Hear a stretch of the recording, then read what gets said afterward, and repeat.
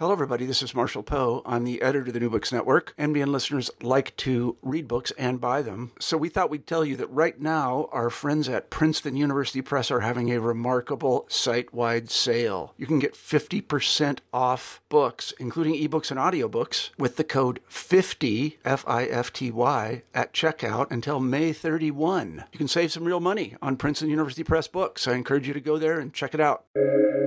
Welcome to the New Books Network. Hello, everyone, and welcome to the New Books in the Indian Ocean World, a podcast series on the New Books Network.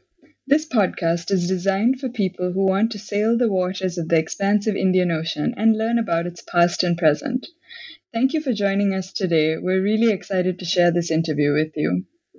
I'm your host, Tamara Fernando from Cambridge University. And I'm your host, Kelvin Ng from Yale University. Pearls, People and Power, Pearling and Indian Ocean Worlds, out from Ohio University Press, 2020, co-edited by Pedro Machado, Joseph Christensen, and Steve Mullins, is the first book to examine the trade, distribution, production, and consumption of pearls and mother of pearl in the global Indian Ocean over more than 5 centuries. While scholars have long recognized the importance of pearling to the social, cultural, and economic practices of both coastal and inland areas, the overwhelming majority have confined themselves to highly localized or, at best, regional studies of the pearl trade. In contrast, this book stresses how pearling and the exchange of pearl shell were interconnected processes that brought the ports, islands, and coasts into close relation with one another.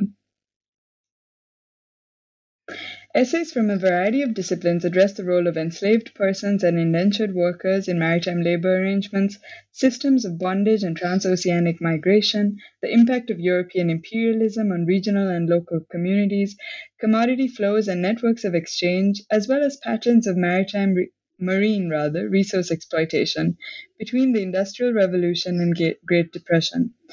By encompassing the geographical, cultural, and thematic diversity of Indian Ocean pearling, Pearls, People and Power deepens our appreciation of the underlying historical dynamics of the many worlds of the Indian Ocean.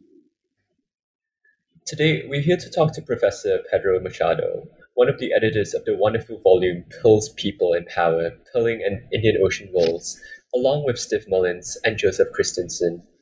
By discussing this book, we will dive deep to learn about the history of pearl production, distribution, and trade, its history from the early modern period and back to the 21st century, and its deep connections with several ports, islands, and coasts around the Indian Ocean. Pedro Machado is Associate Professor in the Department of History at Indiana University. His intellectual interests center around the intertwined past of Indian Ocean areas and regions, having been trained as a world and global historian of the connections across this oceanic space between Africa and South Asia. In particular, he researches and writes about the intersecting histories of Western India and Southeastern Africa in the 18th and 19th centuries, and about how these histories were mediated by particular social and commercial networks of South Asian merchant groups. Central to his research interests have been identifying how local, self-sustaining capitalists structured exchange fueled by reciprocal consumer demand across the western reaches of the ocean at a time, from the 1750s, of growing and competing imperial interests for control over the global commerce of the Indian Ocean. His first book, Ocean of Trade, examined the multiple dynamics of Vanyas, South Asian merchants with network headquarters in Diu and Daman in Gujarat in Western India, in connecting local and regional commercial systems in South Asia and East and Southeastern Africa, with rapidly intensifying global systems of material, social, and cultural exchange from the mid-18th to the first half of the 19th centuries. Welcome, Pedro, to New Books in the Indian Ocean World, and thank you so much for taking the time to talk about your rich volume today. It's a pleasure to be here. Thank you, both for the invitation, and I'm really looking forward to the next hour or so. So, can you just start us off by saying a few words about yourself, which is how you became interested in this field of study, and how did this added volume come to be? I grew up, I think, as an early kind of influence. I grew up in a port city, Cape Town in South Africa, which, is a really interesting and fascinating place, and has been marked by the cross currents, you might say, of the Indian Ocean, certainly also of the Atlantic. But it's, I think, especially richly marked by its sort of broader, relations with the Indian Ocean, both the sort of Western and Eastern. Although in some ways, I think that's something of a false divide. Anyway, so Cape Town, where I was raised, and where the sort of the foodways of the city are very much marked by those larger histories that relate to, for example, histories of slavery and freedom, indenture, but of course also trade and economic exchange. And I think, coming also from a Portuguese sort of diasporic background, I was sort of, I think, attuned from a relatively early age to a kind of larger world sort of out there. So I was always, I guess, looking to the sea in a certain sense, of course, early on in a very, unsophisticated kind of way, to be sure. And having gone to the University of Cape Town for my undergraduate degree, this is now the sort of, early mid-90s, and taking classes with a couple of, influential scholars, only really one of whom did work that sort of connected the, the Cape and Cape Town to broader currents, and then indeed went on to develop that work, even further. Nigel Worden, who did work, some pathbreaking work on Dutch slavery at the Cape. But there were others also in this period working, starting to work in sort of serious and sustained ways on Cape Town as a port city, with a sort of, a larger kind of connection to these other places. That would only really develop in a more sort of deep way in the post-apartheid years, but then at places like Wits in Johannesburg, and not really at UCT as such, meaning kind of reading the Indian Ocean from South Africa and kind of bringing South Africa into the Indian Ocean. I'm thinking, of course, of Isabel Hofmeyr, who was a leading figure here. But that only really began to gather pace from the sort of early to mid 2000s. When I was at UCT, still, much of the focus of South African historiography was on, labor. The sort of Marxist tradition was very strong. Interest in resistance movements, things of that nature, in a quite sort of insular way in many regards. The one other scholar who was there at the time, too, Patrick Harries, who worked on sort of labor in Mozambique and slavery, was also something of an influence. But I had a sense that I didn't want to do work on South African history. I wanted to do something else. I wasn't really sure, what. But again, having grown up in Cape Town, I wanted to sort of possibly explore, the connections of places in Southeast Africa, East Africa, and I wasn't sure sort of where, but I had some particularly, kind of important experiences that led me to sort of think about South Asia and about India and its connections to South Africa, to sort of East Africa, right? Of course, and people were working, and one of those experiences that I had, kind of brought this home for me. People had been working on communities of South Asians in sort of northeastern South Africa. So the Durban area in what was then Natal, today KwaZulu Natal. They'd been worked on indenture. People had even worked on Gandhi's time in South Africa. All of that stuff. But again, I wanted to sort of step away from South African history, and that sort of then led me to think about other places. And I was interested in, I think, because of my own kind of diasporic background too. I was interested, I think, in sort of migration, diasporas. And of course we can critique that, that sort of particular language, but just people on the move in a sense. I felt like a person,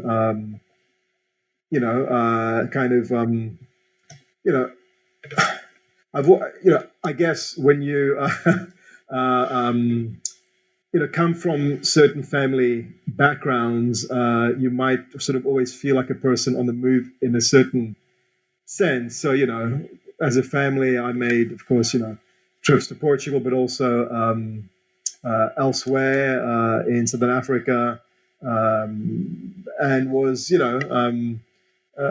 anyway, was taken with sort of movement. And so it really grew from there. And I started to, I thought Mozambique had an interesting sort of history. Again, I think given the kind of Portuguese colonial element of that, but then its connections also through the liberation movements with South Africa. And I thought, has there really been much on the sort of interconnections, the linkages between Mozambique and India? And that's then where things really started to grow. And then, I had some important mentors, advisors, supervisors in the kind of British sense at, SOAS in London. And that really sort of opened things up for me. But I did originally start with a much more sort of,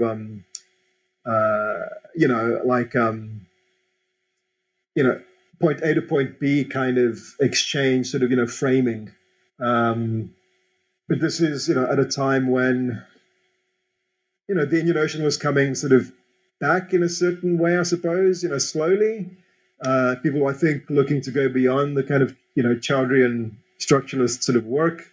I'd, of course, like many others, been influenced by, Amitav Ghosh, to be sure. I sort of recall, staying up and just reading in kind of one, sitting in sort of a very big book, but still reading into the sort of evening in an antique land. And that sort of helped kind of influence my perspective on, how to think about, at least then, the world of the Indian Ocean. I mean, I've come now to appreciate that I think it's best to think of the Indian Ocean as made up of distinct but overlapping and interconnected worlds, but not think of it as a singular world.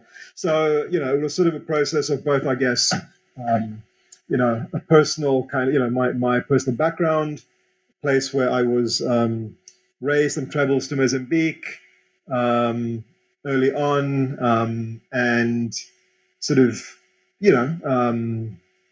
seeing the kinds of influences in Cape Town through the food, but then in a place like Durban, having experiences of seeing, very vibrant and, quite large communities of, South Asian descent. So that's, I think from there, my interest just sort of grew and grew. I think that's a really good segue, speaking of transcending the bounds of the nation and moving beyond connecting point A to B, to move us to this wonderful edited collection. And I wonder if you might start us off, Pedro, by maybe talking a little bit about what, particularly for someone trained as a historian of, say, Africa or South Asia, working on Mozambique or Diu, could you tell us a little bit about what this type of Indian Ocean approach, at least in this book, what it brings to area studies? I mean, I think I'm hoping it pushes further against the area studies, frameworks. I mean, I think it's becoming ever clearer that those contain, quite serious limitations. Now, this is not to say, if I can use this expression, this is not to say you throw the baby out with the bathwater, somewhat of an old expression, I suppose, because, area studies training, of course, especially in a place like the US, has brought great, value and benefit. Language training especially is very, vibrant in the US. A place like Indiana, offers a host of, languages from, all over the place, including some that you find at very few places in the US. And so, and that's all kind of funneled through area studies programs. And so I don't want to, I don't want to kick the area studies model too hard, but I do think it comes at something of a cost. So I think the book and this sort of, and one of the strengths, I think, of an Indian Ocean framework is that it immediately decenters, a place, that the place doesn't matter, but it gets you to think about, I think, a range of, viewpoints and, gets you to think about sort of positionality, I suppose, where you are looking at things, from. And I think, we're trying increasingly to push against the area studies model and to really underscore that there are, as kind of lived and embodied experiences also, there are other mappings, there are other, geographies that get occluded, get hidden from view if you, frame something through, if you frame certain histories or if you frame, certain movements in these sort of discrete boxes of, West Asia / Middle East, Africa, South Asia, etc. And I think that's really been one of the strengths of an Indian Ocean framing. So thank you so much for that, because I think that as someone who's located in Southeast Asian history myself, the sort of contribution of Indian Ocean world history has been both instrumental for my own thinking as well as, provides expansive possibilities for how we think about what archives are, where our archives are located, and what methodologies are available to us. So before we begin talking about the book itself proper, can you just give us a sense of the geographies of pearl fishing? Where have been the centers of pearl production, distribution, and trade primarily or traditionally, and why is it an important commercial activity? There are a range of, of pearl shell, especially.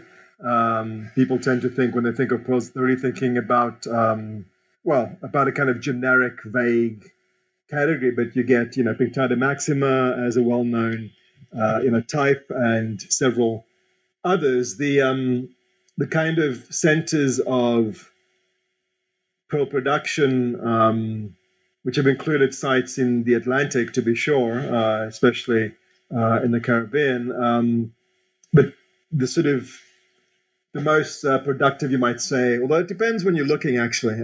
But I think it's fair to say that some of the richest sources have been, of course, the beds of the Gulf, right? And then also, of course, parts of East Africa, but not to any significant degree at all. And then, certainly, the Gulf of Mannar,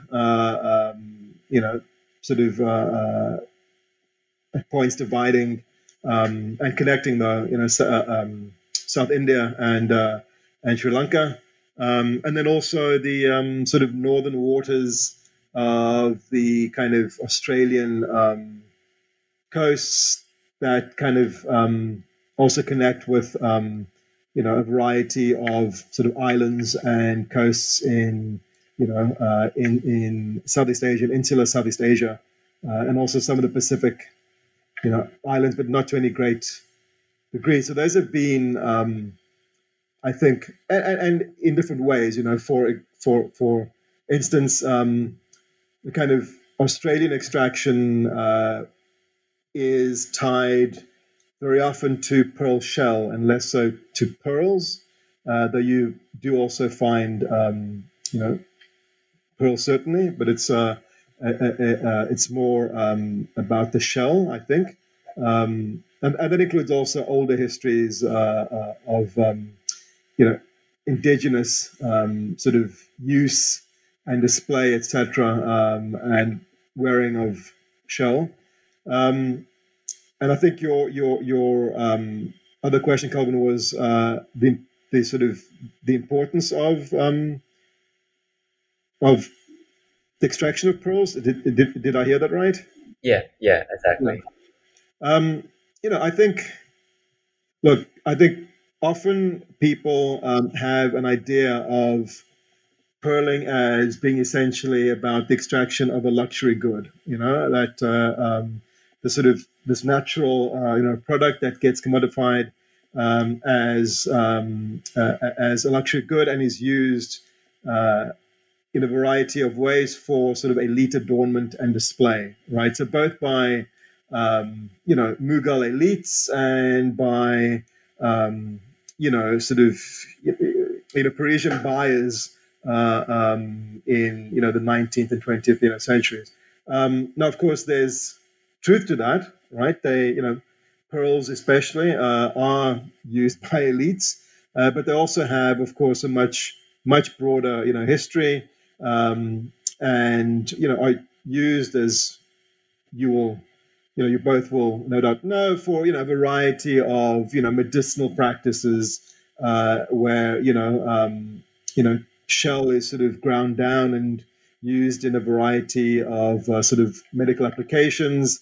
But then also, there's an exchange of shell, which if you look at sort of deeper histories, and often people, when they think of pearling, it's a kind of a 19th and 20th century sort of Euro-American history, very often, with a kind of only a gesture to earlier histories, with exceptions, but that's generally, I think, the case. But you get really kind of deep histories of the exchange of shell, of exchange of pearls even, and I think they're interesting kind of way to read and a kind of way into a variety of, I think, important aspects of the past. So if you want to think about sort of empire and its structure, you wouldn't necessarily go to pearling immediately, but I think pearling does allow you to kind of look at the material aspects of the constitution of, for instance, a European imperial presence, and whether that's around the extension and the attempt at, the territorialization of ocean space, or indeed, attempts to sort of, capture certain exchange, right? And pearls are, they easily kind of, hidden from view. They can be, put in a pocket or secreted away quite easily. So it's, sometimes hard to get a sense of kind of where they are moving and how they are, moving. But nonetheless, they I think really often interesting, window. Another theme, of course, exchange. The sort of the place of pearls in kind of also in sort of in helping to structure exchange. I think even apart from any sort of gifting practices for diplomatic purposes, etc., which also happened, and they are not an ancillary kind of or an afterthought. They are at different points, I think, quite central to to all sorts of ambitions and concerns, and commercial interests. And it's not just the 19th and 20th century story that you can center on the Gulf, for instance, and the consumption of American and European buyers. That's really, really interesting. And I think that provides us a good segue to turn to the book itself and its chapters. The book tackles many themes and takes on a broad thematic approach, addressing Pearl labor and commodification, migration and slavery, gender and folk culture, as well as the environment and globalization in 12 highly readable chapters. Across these chapters, Machado, Mullins, and Christensen draw us from northern Australia through the Sulu archipelago, through the Gulf of Mannar, the Red Sea, and the Persian Gulf. Can you share with us how you organize the book chronologically, thematically, or spatially? Right. This project sort of grew out of a very sort of largely conceived Australian Research Council project, multi-year project involving a range of people, some of whom are not in the volume, and across the disciplines. Right, it was sort of sometime in the making, and the idea sort of originally, I think, was to, like I stated in the introduction, was to try to bring different parts of the ocean into relation with one another around, pearling and pearl shell, right? And so it was always going to be a volume that was going to have this sort of translocal aspect to it as a quite sort of central element, actually. We didn't want the project. I certainly, didn't, and kind of stressed this to be, simply a collection of kind of discrete, essays. And so we wanted,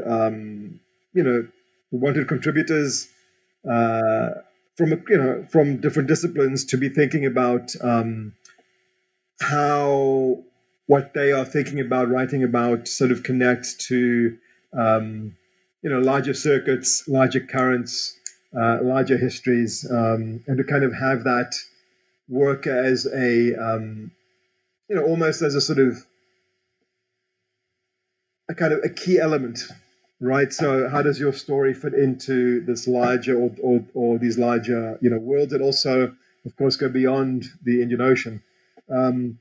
And so, I think we managed to do that fairly successfully. We had an important sort of workshop where we came together as part of a sort of larger conference to flesh these things out. And we were all interested in thinking about pearls and pearl shell, as a commodity, to be sure. We certainly, the volume, clearly sort of considers, I guess, the economic value to one degree or another of pearls and shell, but to think, not only of these as commodities, also to think of them as, having rich cultural histories, or, having kind of, vibrant sort of gender histories as well, right? But also making labor a kind of key aspect. Again, as you'll both no doubt know, and probably agree with, pearling is, there's this kind of romanticized element, to it, even while. For sure, there's an understanding that, diving for pearls is, hazardous, and many have died. Generally, the focus is on, the kind of the consumption side, I suppose, the wearing, display of in, forms of popular culture, in art, in jewelry, etc.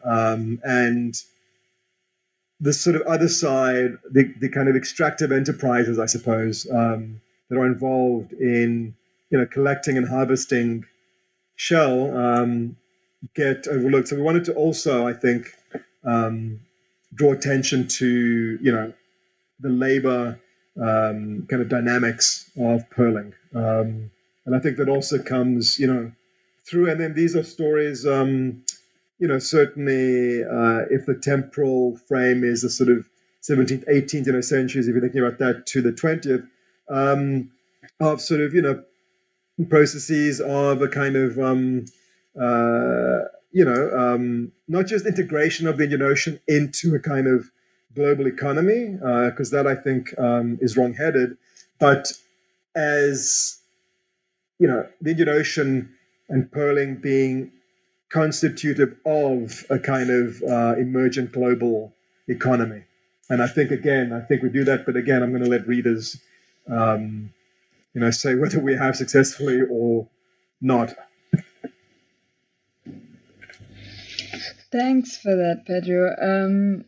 Related to that, I wonder if we could ask you a little bit about this, that a question historians think a lot about, and that is that of scale. So, for instance, in the introduction, you write, pearling connected the small, seemingly inconsequential histories of localized shell collecting, too often occluded or marginalized by scholars and therefore left in the shadows, with the broader currents of regional and global exchange with which they were inextricably linked and whose structures they helped mold. How does this volume help us rethink the relationship between microhistories, individual, perhaps transnational lives, and global capital? That is a good question, because I think it's always very, it's always very challenging. Before, answering all that, I'm sure we will touch on. Also, one aspect we wanted to bring out was the kind of environmental and even sort of ecological aspects of pearling. We can talk more about that. I think, scale, for me, I think often of scale, the scalar question, as I like to think of it, is absolutely, fundamental. But quite how to bring different scales into relation to one another is often very, very difficult, right? I think, in the lives that are mentioned in different ways in the chapters, to the sort of, networks that are involved, we try, I suppose, we try in the volume to bring some, kind of granular detail to processes that have these, broader currents. And so I think one way that I think is always worth thinking about to do this is, you can start with, and look, we didn't sort of adopt a microhistorical methodology here, to be, fair. I think that's a kind of related, but specific sort of approach. But we do, of course, bring up, a variety of, lives and, locate them in, again, these larger currents. I think that's one way to do this kind of work effectively, is to, start with a small story, start with a small life, or a life, start with a place, but always try to, read that place as reflecting, a history, or reflecting histories that bring it into relationship with other spaces, right? Because I think it's these sort of on the ground kind of comings, together, I suppose, where you then, I think, see really the dynamics of how both, sort of smaller histories, which can be, histories that can be thought of as small and kind of marginal, actually can, be shown to be kind of critical elements in the making of what some will think of as sort of larger and more important history. So you can't have one without the other. Again, there's sort of this co-constitution. They are constitutive of these larger processes because they are bound up with them, but the larger processes are themselves bound up with these, localized, sort of, what for some might again be, small sort of story. So you really need to have an eye on both. So I think that one thing that the book does really well is to trace transnational lives across multiple polling sites. For example, we meet Ludwig Strauss, a Red Sea pearler who once a consul at Jeddah, in Shakbiyat in Australia, Ali Al-Nahari alongside Leonard Rosenthal in Paris, and Japanese Karayuki-san, Ibrahim Ahmed in Mirgi with ancestral ties to South India. So what do these case studies tell us about global or transnational history? I think they help us sort of see, because look, I think we are trying to, in the volume, and I'm certainly interested in this, in thinking about, the unfolding of historical processes.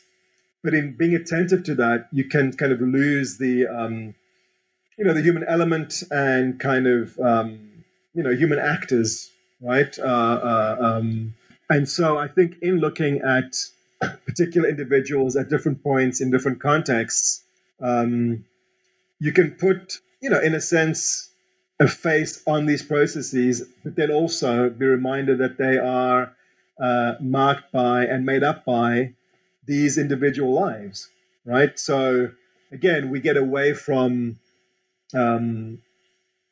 simply kind of re-inscribing, I suppose, a structuralist sort of approach, where you look at processes and you look at sort of, mechanisms of exchange or, structures of exchange at a few levels, removed from the kind of even, where you can sort of daily existences of individuals who, through their actions, are really helping to, structure those processes and those dynamics. So I think they are, crucial, and you can't do one without the other. So you need to, like I've, said now, I suppose a few times, you need to be attentive to these different sort of intersecting dynamics. Thank you. I wonder actually, a sort of different question to the question on scale, if we might say something about the very disciplinary approaches that the book takes, and whether you might give us a sense of an overview for our readers. So, say James Francis Warren's commodity chain methodology compared to Jonathan Miran's biographical approach.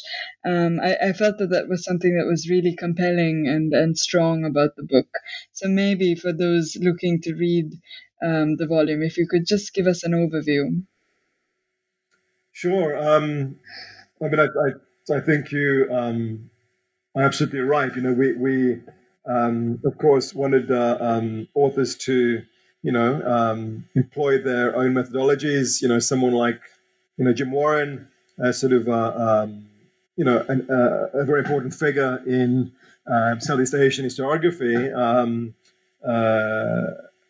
and his sort of, development of the Sulu zone as an important sort of not just regional but kind of global zone, in a sense, employs very much an approach that's influenced by world, systems, to be sure, and kind of, sees, the kind of the pearling worlds and the material worlds of the Sulu zone, with its connections to, China and elsewhere, as a kind of a site for the sort of the playing out of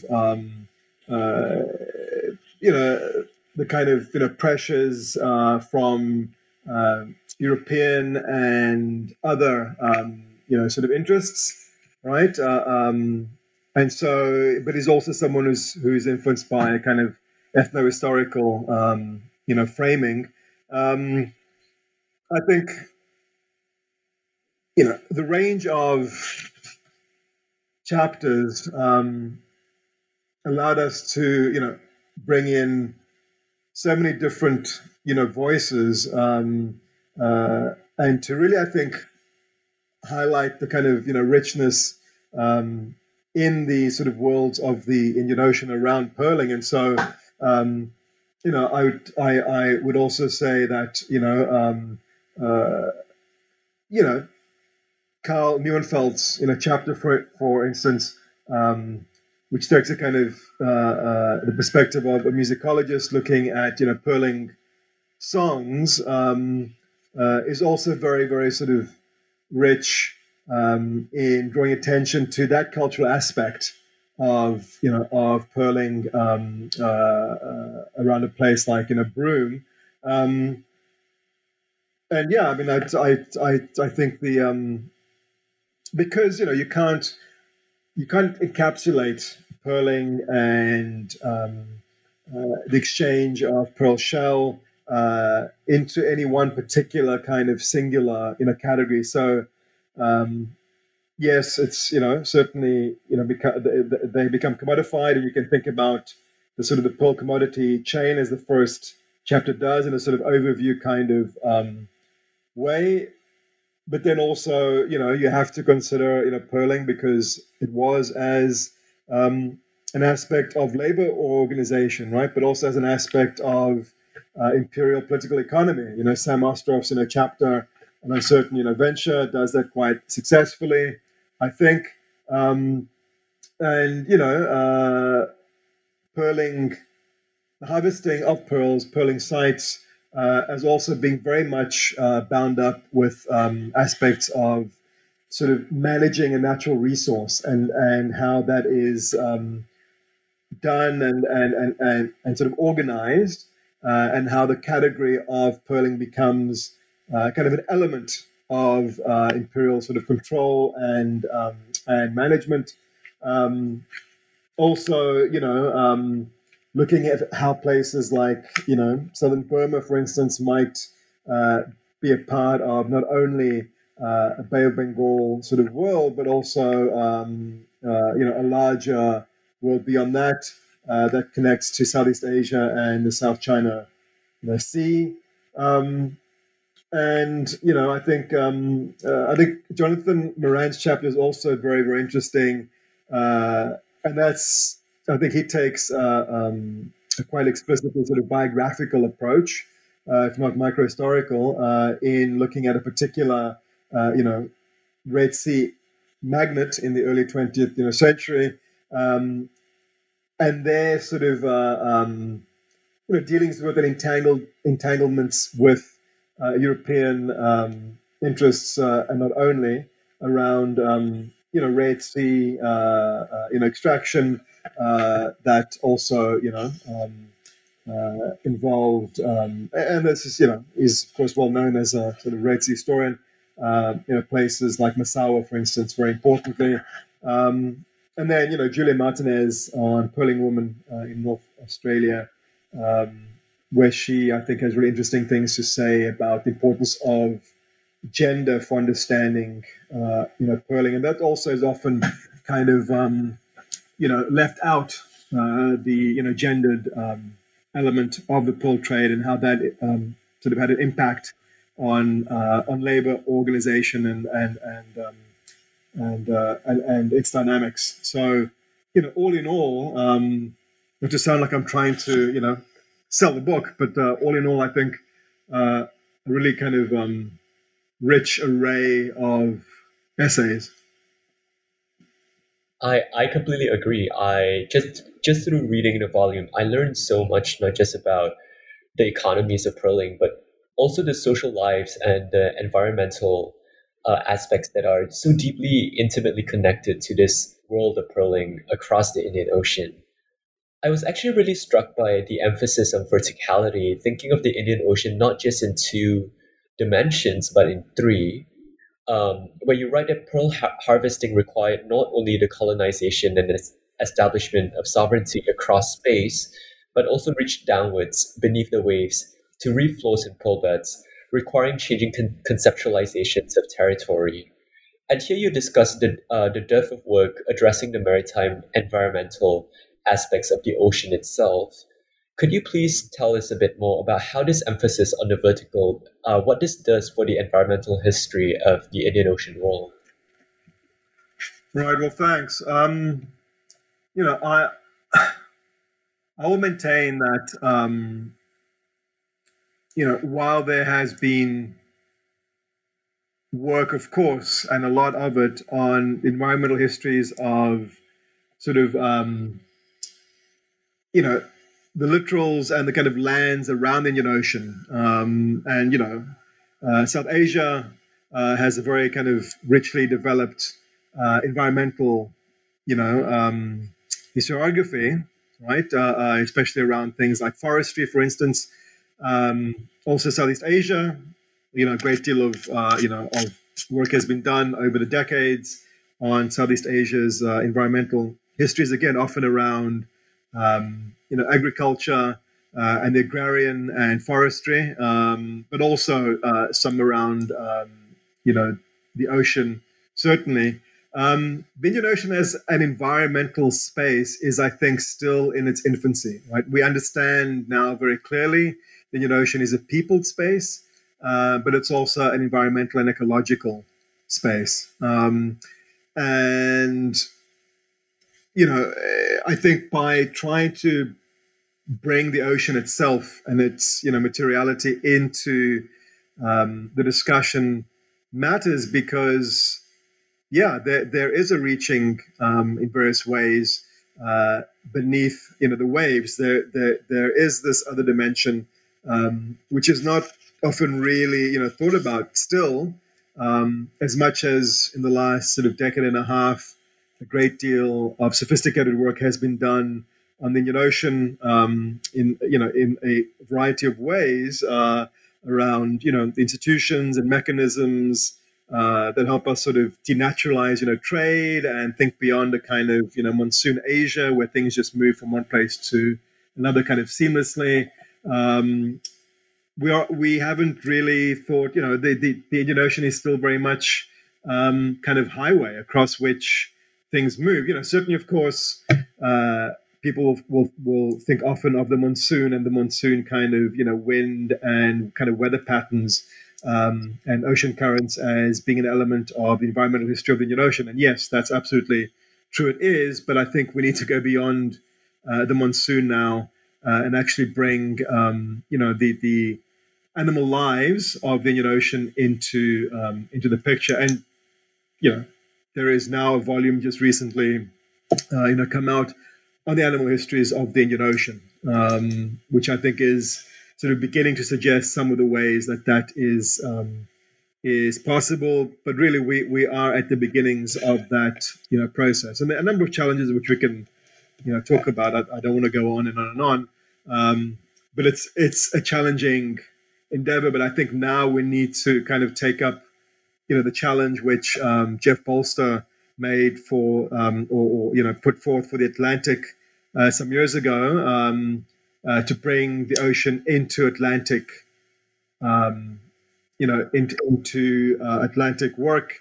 I think we need to bring the Indian Ocean also into the frame, and I think that's happening now. Slowly, people are becoming more interested in the kind of fluid ontologies and the wet ontologies of the Indian Ocean, and are starting to look now at the kind of materiality of the ocean itself, whether that's through literature or maritime communities, through kind of the work of anthropologists. I think we will see this over the next sort of decade change quite dramatically. But we must look beneath the surface of the ocean. That's beautifully put, Pedro. Thank you. And picking precisely up on this point on ecology, one term that comes up in the book occasionally is the notion of the Indo-Pacific. And of course, you've given us some examples of case studies that stretch through the sort of through the Malay world, through the Moluccas, further on to the South China Sea. Certainly, we have the frontiers of northern Australia. And I wonder, I mean, maybe you might tell us something about, does this type of ecological or environmental approach push the bounds of what we consider to be the Indian Ocean world? Is Indian Ocean an adequate container for maybe histories that are more aligned to the environmental and to the ecological aspects? Right. I think, the more I've thought about it, I think in a certain sense, this is perhaps, or will perhaps be now very clear to some, any oceanic framing is artificial by its very nature. So, the kind of heuristic aspect is almost unavoidable, I think. And so, having said that, I don't want to suggest that they don't, that they are still not, of value. But I think they also, in a sense, kind of run the risk of reinscribing another kind of, container. So the Atlantic, the Indian, the Pacific are kept still, with some exceptions to be sure, as kind of discrete entities, right? And perhaps here Atlanticists are sort of most guilty of doing this, but I don't want to kind of be too critical of any particular group. We need, so I think we need to kind of break those down, because I think when you take a framing like an ecological or an environmental, while there are certainly particularities of specific, purling beds or ocean beds or, littorals that might not be shared, across, oceanic sort of space. I do think that opens up the possibility for looking at the linkages, both conceptually, methodologically, materially, that cut right across not just areas but also oceans. And so I think that's also where we are coming to more and more. Though sometimes, again, it's sort of people might pay this lip service, but then to actually do the work because of the challenges. Is another story, but I think the work is starting to be done in a quite serious way, and I think that will be sustained because you simply can't understand a variety of processes. For example, slavery and then freedom by just framing it within an Indian Ocean kind of, discrete sort of bounded form, right? Because you just miss a number of things where these are, these sort of histories and stories are part of, these sort of greater histories of forced migration, if we can use that, language. And so I think also with the environmental and ecological, pearl harvesting and extraction is not fully understood by only kind of locating it in sort of, a kind of an idea of a singularity to its experiences. That was really sort of prescient, I think, because I think that this also brings up the question of the bounds of commodity flows and what is a conceptual scale to which we should subject these networks of trade and of capital to. It also reminded me of some other recent new works on pearls. I'm thinking of Thomas Olson's work on the Mongol Empire and pearls, or Molly Warsh's work on pearls and the Iberian Empire. Is the story of pearls always one that's intimately tied to empire? Or more broadly speaking, what does the story of pearls tell us about the relationship between capital and empire? Yeah, look, I think, and recently this question also came up, can we ever see beyond empire? I think that is part of the story, but the story doesn't begin and end there. I think that's what, I would say. And of course, we need to qualify empire. We're talking about European empire, or we're talking about, the variety of Asian empires, or we are thinking about empire really kind of broadly to encompass, all of these. But again, the story doesn't begin and end there. I think because the exchange of pearls, even exchange of shell, was seen as a source of revenue in different ways for different imperial coffers. I think it was at different moments a focus for for empires. Perhaps only at times for local officials, but it was there was always an eye, sort of historically, on pearls and on pearl shell. I think it gives you a different sort of understanding and take on, I suppose, if I could use that kind of formulation, on what empire might look like, because you are then, it reorients your perspective, I think. You don't necessarily look at, in the case of the Atlantic, for instance, you don't necessarily look at the Atlantic from, Lisbon, or even from, any other sort of single point, right? But you look at it from, a variety of vantage points. I think you look at it from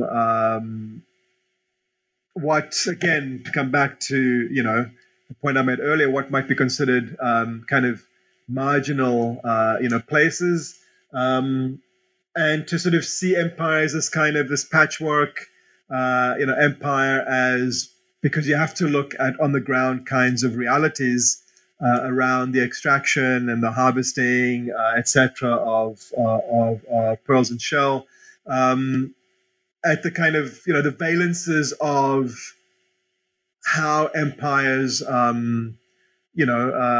kind of made up as unevenly constituted entities, right? And I think that's true whether it's especially true when you look at European empire, but I think it's true also around other imperial formations. So, the question then about, how we can rethink capital and maybe capitalism, if we sort of look at pearls and pearling, is, I think, also a really important, question. And I would reiterate here the importance of, in the 19th century, for instance, I think looking at kind of on the ground, relationships, and the kind of the establishment of trading relations between, for instance, American traders in, Zanzibar and South Asian, merchants. That's where you'll sort of see the kind of working out, I suppose, of, exchanges that, involve kind of market forces in a sense, and the political economy of empire, but also that kind of rubbing up against vernacular forms of of exchanging and of transacting, and it's in the working out of that and the kind of lumpiness of that process, which you then I think really start to see the kind of the makings and the emergence of a capitalism, and not capitalism, if I can put it in those terms. So I think it sort of helps us see, especially in the kind of worlds of the Indian Ocean, that the story of a kind of unfolding and kind of emergence of capitalism as simply being a process of incorporation, a kind of this wave, this sort of tsunami that forms from Western Europe and kind of engulfs and brings the rest of the world into its logics, is absolutely wrong-headed, and we've understood that for a while now, but I think we're only now really through looking at the worlds of the Indian Ocean starting to, I think, give that some sort of granular detail and really kind of establish the dynamics of that working out and that and those sorts of entanglements. Thank you. Picking precisely up on these kinds of entanglements, I wonder if, as we near the end of our discussion, we might zoom out. This is, of course, Pedro, not your first time on the New Books Network. Can you place pearls for us alongside other commodities within the Indian Ocean world, including, say, those you yourself have worked on, cotton, ivory, dates, for example? How do these commodities help us see the big picture of the Indian Ocean world? Right. I mean, I think, I would say, to begin to answer that, and that's a big question. I think I would say that, often you had, if we sort of think a little bit with, with a boat, with a ship for a second, you had in sort of few instances a single, ship carrying a single cargo. So you always had, or in the vast majority of cases, you had vessels carrying a variety of cargo. So, while you, of course, had, in the Gulf, for instance, pearling boats that were specifically going to particular, banks and extracting shell, and that's what they did. So you had those sort of quite localized, very specific and kind of singular, extractions. Overall, though, and especially then the kind of the carrying of pearls and pearl shell over kind of longer, translocal distances, vessels carrying not just one cargo, a variety of cargo. So I think we can start to think of the economies of the Indian Ocean as being sort of not only operating at a kind of multi-local, but also multi-scalar, way, to be sure, but made up of these, it's kind of interconnecting, sorts of commodities. So the circuits of the circulation of goods was defined by its, multiplicity, I suppose, I would say. So they, again, I think, in the 19th century, you had vessels carrying, ivory, but also carrying, other goods, carrying at times, shell and pearls, and not only, and not only, ivory, and indeed not only necessarily slaves. Though again, you had instances of sort of slaving vessels carrying either mostly or exclusively slaves, but that wasn't necessarily, and indeed wasn't always the case. So yeah, I would say that the circuits are sort of made up of these kind of intersecting and traders having diverse portfolios. I guess I would say so. One person I sort of mention in my chapter in this book, Ibrahim Ahmed was, to use the language of Chris Bailey and Sanjay Subramanian, a portfolio capitalist in some sense, right? Was invested in Perling in Megi, but was also looking to invest and investing in other aspects of the Burmese economy, tied also to Rangoon, as it was known at or called at the time, today's Yangon. You get these sort of, I wouldn't necessarily use this language, but you get this sort of investment. These investments being made not in necessarily just one area for merchants. So merchants are kind of spreading their risk by investing in these other commodities. So before we move on to our last traditional question, can you please read us an excerpt from the book? Sure, I'd be happy to. I'm going to read for your listeners a paragraph from page 9. So this is a part of the introduction, which I hope sort of encapsulates at least some of what the book is trying to do.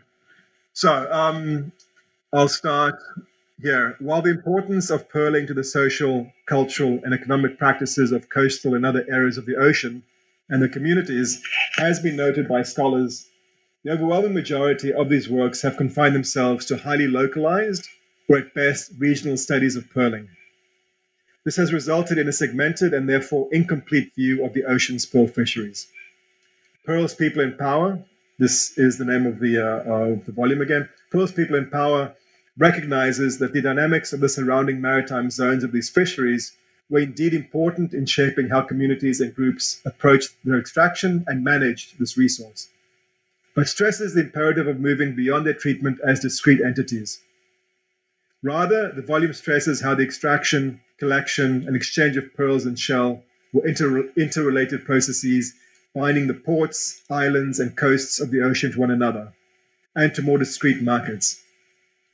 An integral part of the increasingly global transactional worlds of goods that flowed across the Indian Ocean with greater intensity from the 16th century and shaped its variegated economic, social, political, and urban landscapes in the periods covered by this book, pearls and shell left deeply complex imprints on the histories of the ocean.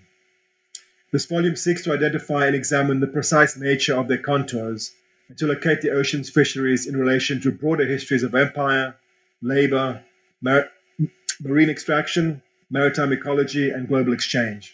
And that's where I'll end. Beautiful. Well, Pedro, thank you so much for joining us in this interview. We've taken up a lot of your time. For our last question, can you please tell us what you're working on now and a little bit about your current and your future projects? Sure, I'd be happy to. I am working on a sort of global history of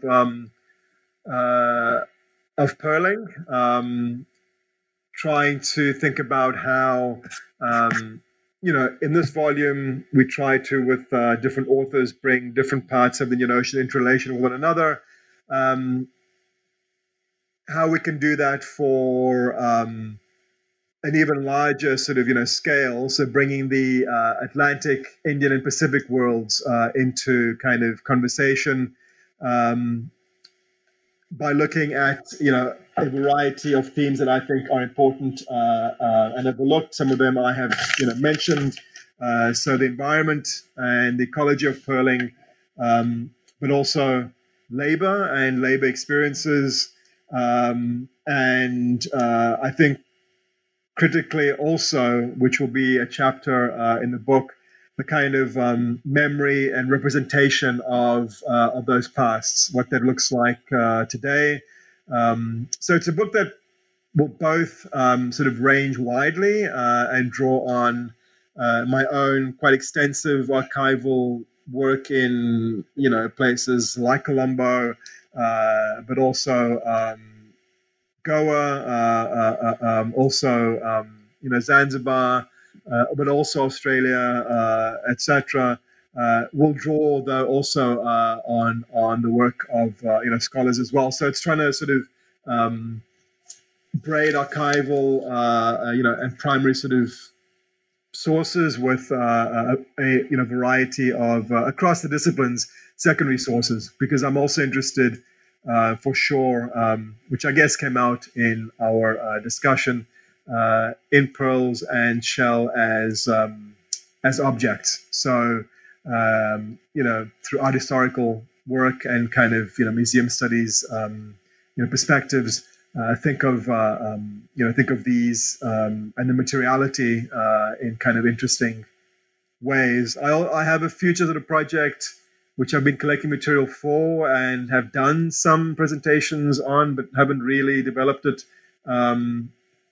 quite yet, which is a departure for me, but it kind of extends my interest in the environmental, but wants to bring in then kind of other aspects as well, which is to say, looking at the eucalypt and eucalyptus trees as kind of an important part of the making of Portuguese Empire,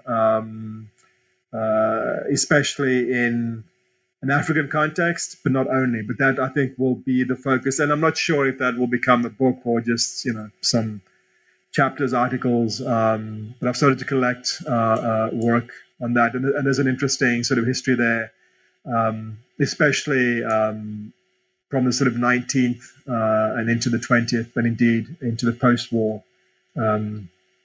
world. And that kind of ties to kind of medical histories, I suppose, and histories of disease as well. So that, but that's quite a departure for me, and takes me into some kind of new areas.